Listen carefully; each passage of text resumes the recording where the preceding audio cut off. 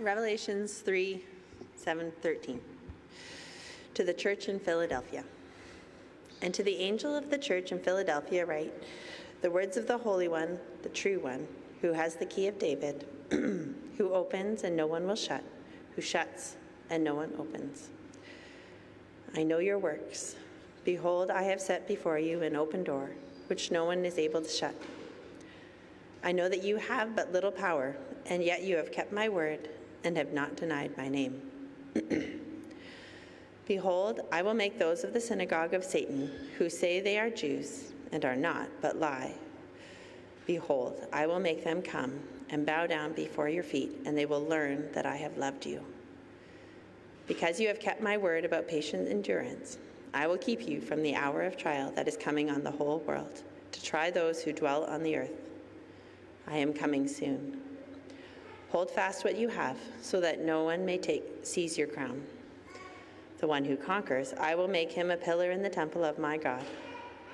Never shall he go out of it, and I will write on him the name of my God, and the name of the city of my God, the New Jerusalem, which comes down from my God out of heaven, and my own new name. He who has an ear, let him hear what the Spirit says to the churches.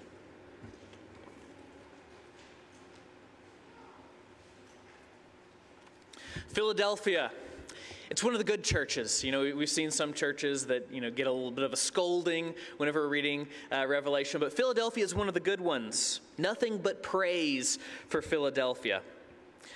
Jesus knows their works, he says. They haven't denied his name. And it's not because they're superheroes. They're not super Christians. Jesus says, look, I know that you have only a little power. You're not powerful people. Yet, as weak as they are, they have stuck to Jesus. Even when the whole world is screaming in their faces, telling them to deny him. They've been hurt, and they have the scars to prove it. It is true that they have lost much for the sake of Christ.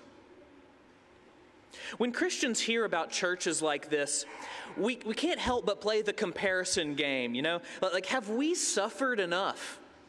Have we endured enough persecution? Have we lost enough in order to be rewarded like this church in Philadelphia?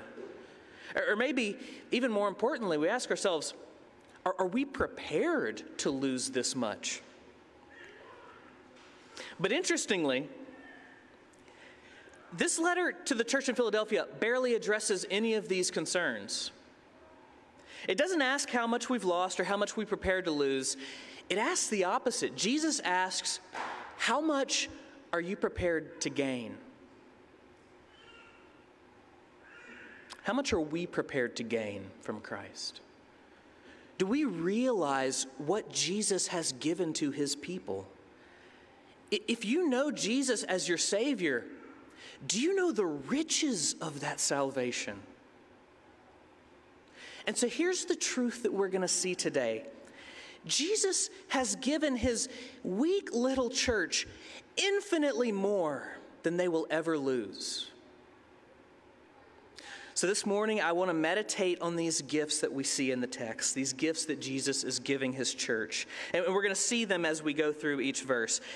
Jesus gives his weak little church, 1, an open door, 2, a day of victory, and 3, a place in God's temple. An open door, a day of victory, and a place in God's temple. So Jesus gives his little weak church an open door. So let's talk about what this open door in the text symbolizes, and then we're going to talk about what this means for them back then and us today. So sometimes when Christians use the phrase open door, either us or in the Bible, we refer to an open door for evangelism, like an open door into a country that's hard to reach, an open door into the personal life of your neighbor, and you can share Christ. But in the book of Revelation, open door is used differently. An open door means something else. In chapter 4, the next chapter, we see John, and he has an open door opened in the sky above him. an open door into heaven. And through that door, he observes the heavenly throne room, the beautiful throne and all the creatures gathered around it. He observes the Lamb on it and the scroll, with all the plans of God and all the heavenly counsel. Through that door, he sees the heavenly city, the New Jerusalem, coming down. He sees God making all things new and perfect and beautiful and as they're supposed to be. See, the door in the book of Revelation is what gives access into God's presence, into communion with God. It's an open door to God. And this door requires a key. Not anybody can just have this access. Look at verse 7. It requires the key of David. The key of David, it's an Old Testament reference from the book of Isaiah, the prophecy. And in short, if you were to go to this section of Isaiah, you would see that there's this thing called the Valley of Vision. And in this valley, the future of Israel was seen. And there was a man named Eliakim, and he was a governor or a steward of David's kingdom. And he receives in this prophecy the key of David, and he opens and no one can shut, and what he shuts no one can open. And he, essentially through that, he receives control over the entire kingdom. His word goes. He's the guy who says what happens. The final word. Now, Eliakim is just a temporary peg in the wall on which the kingdom of Israel hung.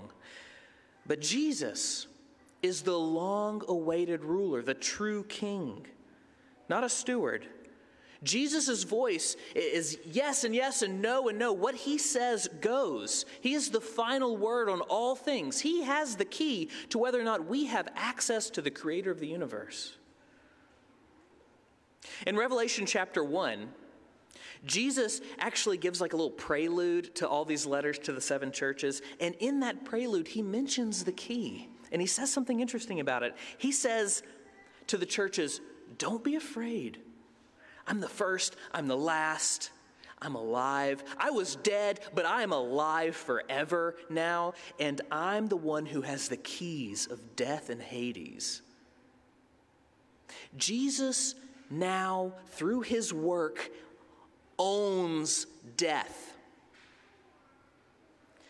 He has gone down into the depths of the grave like a great hero charging the dungeons of a foul kingdom, and he has had victory there. He has defeated death itself by dying for our sins. And now Jesus is the ruler. He has the keys. All souls are his subjects. Their fate hangs upon his will. Our fate hangs upon his will.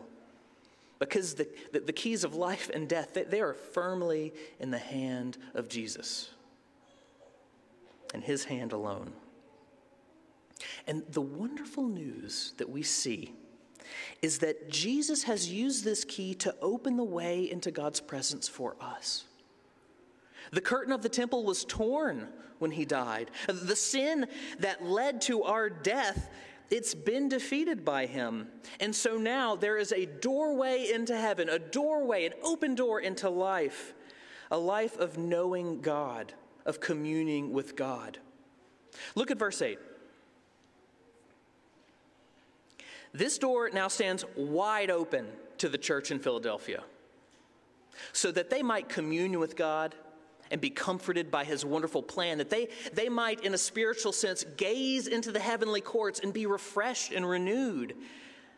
That's what this door symbolizes. It's not like Christians have this secret portal that you walk through. It is the Christian life of communing with God. So that's the symbol. But what does this actually mean for the church? These Christians in Philadelphia had had doors slammed in their face time and time again for following Jesus. Pagan family members, that they slammed their door in their face. The rulers of the synagogue that we see mentioned slammed the synagogue doors in their face. Society as a whole would continue to slam doors in their face. But the door to God was wide open before them. They've maybe only had a little power. Maybe a little humble testimony of being shunned for refusing to deny Jesus' name. This little weak church may have lost so much in earthly standards, regarding their social standing, friendship, livelihoods. But they have gained infinitely more by receiving this open door into God's presence. So what does this mean for you and me? It means this. All of our longings for comfort and peace, to find rest from our burdens, don't you just want to let your guard down sometimes? Don't you want to be accepted and cherished? All of these desires, you can begin to satisfy them now in this life. Let me say that again. You can begin to satisfy desires for acceptance, longing, comfort, the things that we really need. You can begin to satisfy them now through this open door relationship with God. Jesus has set before you an open door into the heavenly places, and he says to you, "Come, my child, come, peer into heaven's realm, refresh yourself at my table. My Spirit is with you. In this heavenly door, it is wide open. I open it. No one can shut it. It is there for you forever. It's going to be okay." And Jesus wants us to have that now. The door is open. We won't have it fully, but the door is open. You have his word. You have his scriptures which tell you the truth of God's great plan to save the world, by rescuing you from your sin by his grace. This is a plan he is currently unfolding. Heaven hasn't come to the earth yet, but Jesus has opened the door that we would see what's going on and be encouraged truly. We will have tears, but we will also have smiles if we know him. The door is open. What a gift. Okay, so 1, Jesus has given his weak little church an open door. Now 2, Jesus also gives them a day of victory. A day of victory. This victory has 2 parts. The synagogue bowing down before them is one part, and the other part is them being kept from an hour of trial. So we're going to handle the synagogue victory first. Look at verse 9. Jesus says that the members of the synagogue of Satan will come and bow down before the church in Philadelphia. Synagogue of Satan. Those are harsh words. What's going on here? I think a little history will help us to interpret this. So after Jesus' resurrection from the dead, he sent his apostles out from Jerusalem, Judea, Samaria, to the ends of the earth in order for them to bring the good news of Jesus. The king has come. The king has accomplished it. The kingdom's here. And his apostles did that. And whenever they went to a city, they would go to the synagogue in the city. And they would say, "Hey everyone, the long-awaited Jewish Messiah has come. It was Jesus, and he fulfilled our Jewish scriptures, and the kingdom of God has been inaugurated. It has started."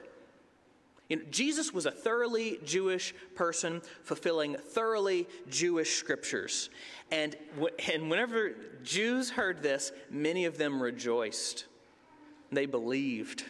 They trusted him, that their hope had been fulfilled in him. However, there were also lots of Jews who rejected Jesus. And this synagogue of Satan most likely just falls right into that category. And not only did they reject Jesus as their king, but they would also reject anybody who thought Jesus was the king, his followers. These are the same sorts of people who stoned Stephen, who tried to kill Paul, who persecuted the church. And there in Philadelphia, they would have kicked them out of the synagogue and slammed the doors in their faces. And this was mothers against daughters, sons against fathers. And this makes sense out of what Jesus says in verse 9 about how, look at what he says. He says, they say they are Jews, but they aren't Jews. They're actually lying. Because if they were truly Jews at heart, they would rejoice at Jesus. But they didn't. And those who did follow Jesus, the church there in Philadelphia, they'd lost these friends and family in a sense. Like they were gone. That was a pain there. And you know that they were heartbroken. What they would have wanted most was for their unbelieving friends and family to come and believe, to have hope, to know and be a part of what Jesus is doing in the world. That's what these Christians would have wanted most. And that actually brings us to this whole issue of the synagogue bowing down in the text before the Christians. I don't know, I was like, I don't know how I'm going to say that in front of a church. But, I went and I traced the history of this phrase. And it comes from the Old Testament. It's really interesting. See, this bowing down, the synagogue bowing down before them, it's not bowing down in submission like conquered subjects would come and bow down in like humiliation and shame. It's actually a bowing down in reverence and appreciation. Because this language of bowing down comes from the prophecies of Isaiah, where Gentiles were foretold to come to Jerusalem, bringing gifts and riches and all this stuff, and they would bow down, and they would worship the true God in reverence and joy and hope. Essentially, Jesus is saying that even though in Philadelphia these Jews have denied him and broken their Christian friend's heart and shown themselves to really be Gentiles, like in a spiritual sense, and not Jews, nevertheless, Jesus is going to save some of them, many of them. What a day of victory. And it's not that the Christians are wanting to lord it over them. They want their friends to get the gospel. And so does Jesus. And so Jesus is saying he's going to give them faith. What an encouragement to these worn down Christians who have lost so much. Now imagine for a second that your family and your friends that are most antagonistic towards the faith, the ones that have slammed the door in your faces, the ones who have kept you up at night because you are fretting over them. Well, Jesus is saying that he cares about them too, and that he will give many of them understanding. They will understand that Jesus has loved you, not because of whatever reason, but because of his grace. Not because of ethnic heritage or any shallow thing, but because he's a kind and loving God. And in some sense, and this is the really uncomfortable thing, in some sense, these future converts are going to bow before you. It's uncomfortable, but yet what greater thing could you wish for them than for their hearts to cry out, "We were wrong about Jesus. We're sorry. But please tell us everything. Help us to worship him." And that's what Jesus is saying that he's going to do. So let us hope and pray for nothing less than that victory. Okay, the other part of the victory, it has to do with being kept free from what Jesus calls an hour of trial. Look at verse 10. They've kept his word, they've endured patiently, and they're going to be kept from a trial that is coming upon all who dwell on earth. So what does it mean for Christians to be kept from this end of the world sort of trial? It is not, and I'll be clear about this, it is not that there will be a time of trial and tribulation and then poof, all the Christians will disappear off the face of the earth. It's not that. Other passages in Scripture shed light on what it looks like to be kept during the time of this trial. Daniel 12, which Revelation is heavily tied to Daniel. Daniel 12 says that God will refine his people by trial, yet the wicked will perish in the same trial. They both go through the trial, yet God's people are kept faithful and true. In John chapter 17, the high priestly prayer, what does Jesus pray? Does he pray for his people to be rescued in that great time of judgment by being plucked away? No. Jesus prays that the Lord would keep them safe from the evil one, but not take them out of this world.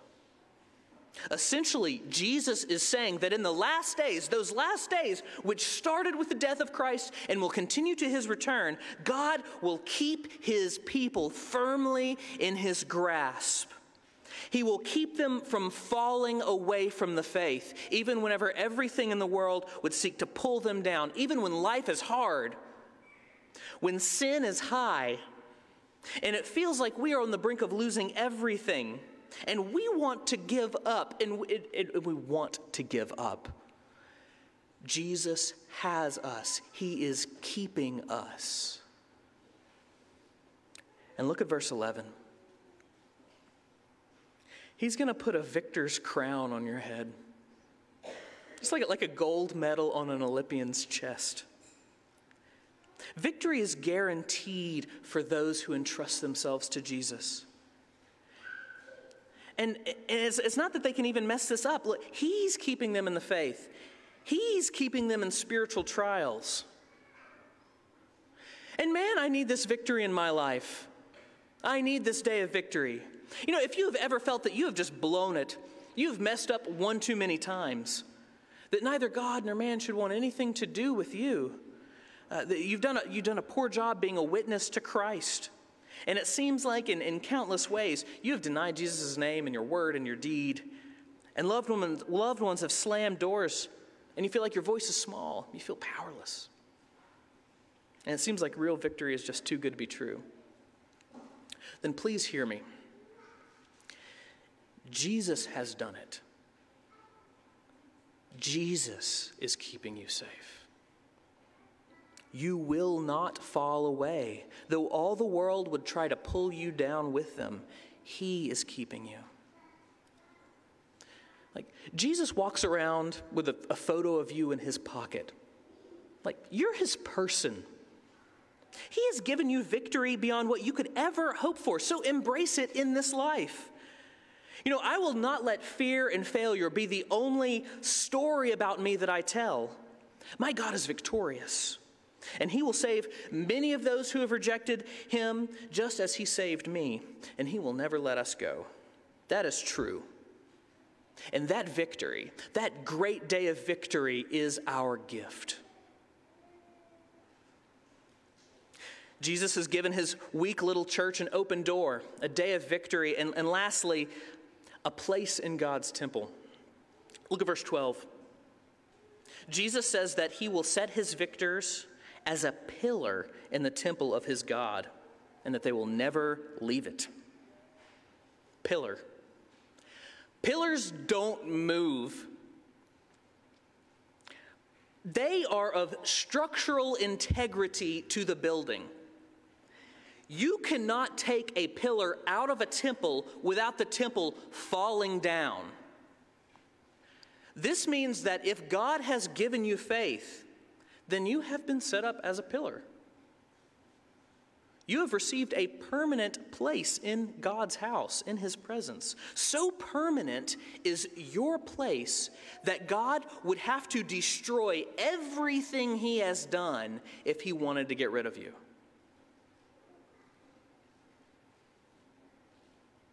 If you're a believer, then you're in God's temple now. You're it.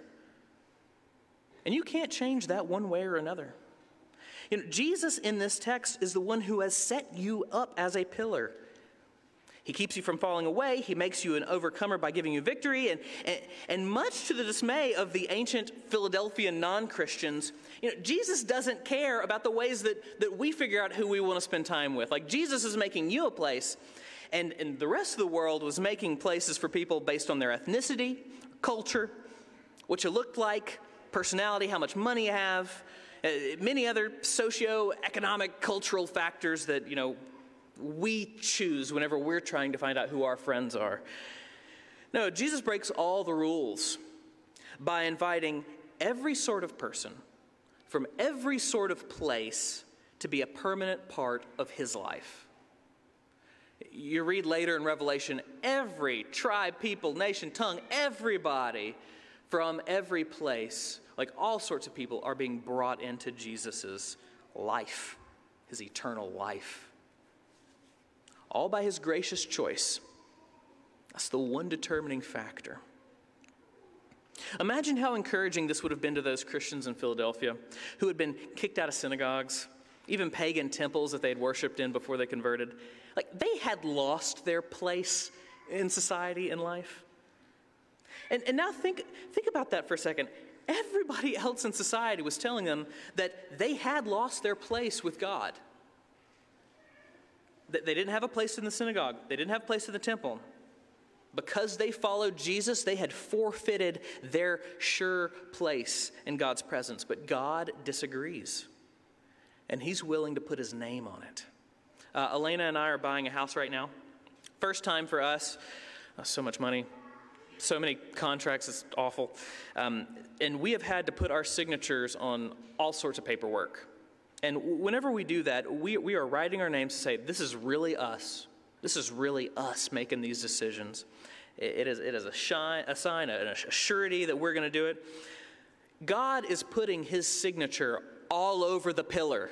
Did you notice that in the text? He is writing his name every way he can on this pillar. See that in verse 12. The name of God, the name of God's city, the New Jerusalem from God, Jesus' own new name. Signatures all over the pillar. God's signature all over you. God has taken the least likely, the least expected, the weakest, the ones who are willing to say we're not superheroes, we don't have much power, the ones who are embarrassingly honest about their own faults and needs, the ones who are scared and nervous to be known and open, the ones who struggle to get their life to line up with their doctrine, the ones who sort of stumble into the Jesus thing a little late in life, the ones whose faith feels like it's hanging on by a thread. Jesus takes all these and he says, I'm going to make all of you into my house of grace. You know, I'm going to be your hero. I'm going to keep you secure. You are mine and you always will be mine, and I've put my name on you. You will dwell in me, in my temple, and I will dwell in you. This place in God's temple is your gift. So to the Christians as well as the non-Christians in the room, do you want these gifts? Do you want an open door into the riches of heaven and communing with God? Do you want a day of victory to look forward to ease your fears, to give you hope and comfort? Do you want a place in God's temple to be assured of his love for you? These gifts are yours in Christ. May we all grow to appreciate them and receive them more and more because we need them, and that's why he's given them. So embrace Jesus, embrace these gifts, because they are infinitely more valuable than anything you could ever lose. Let us pray.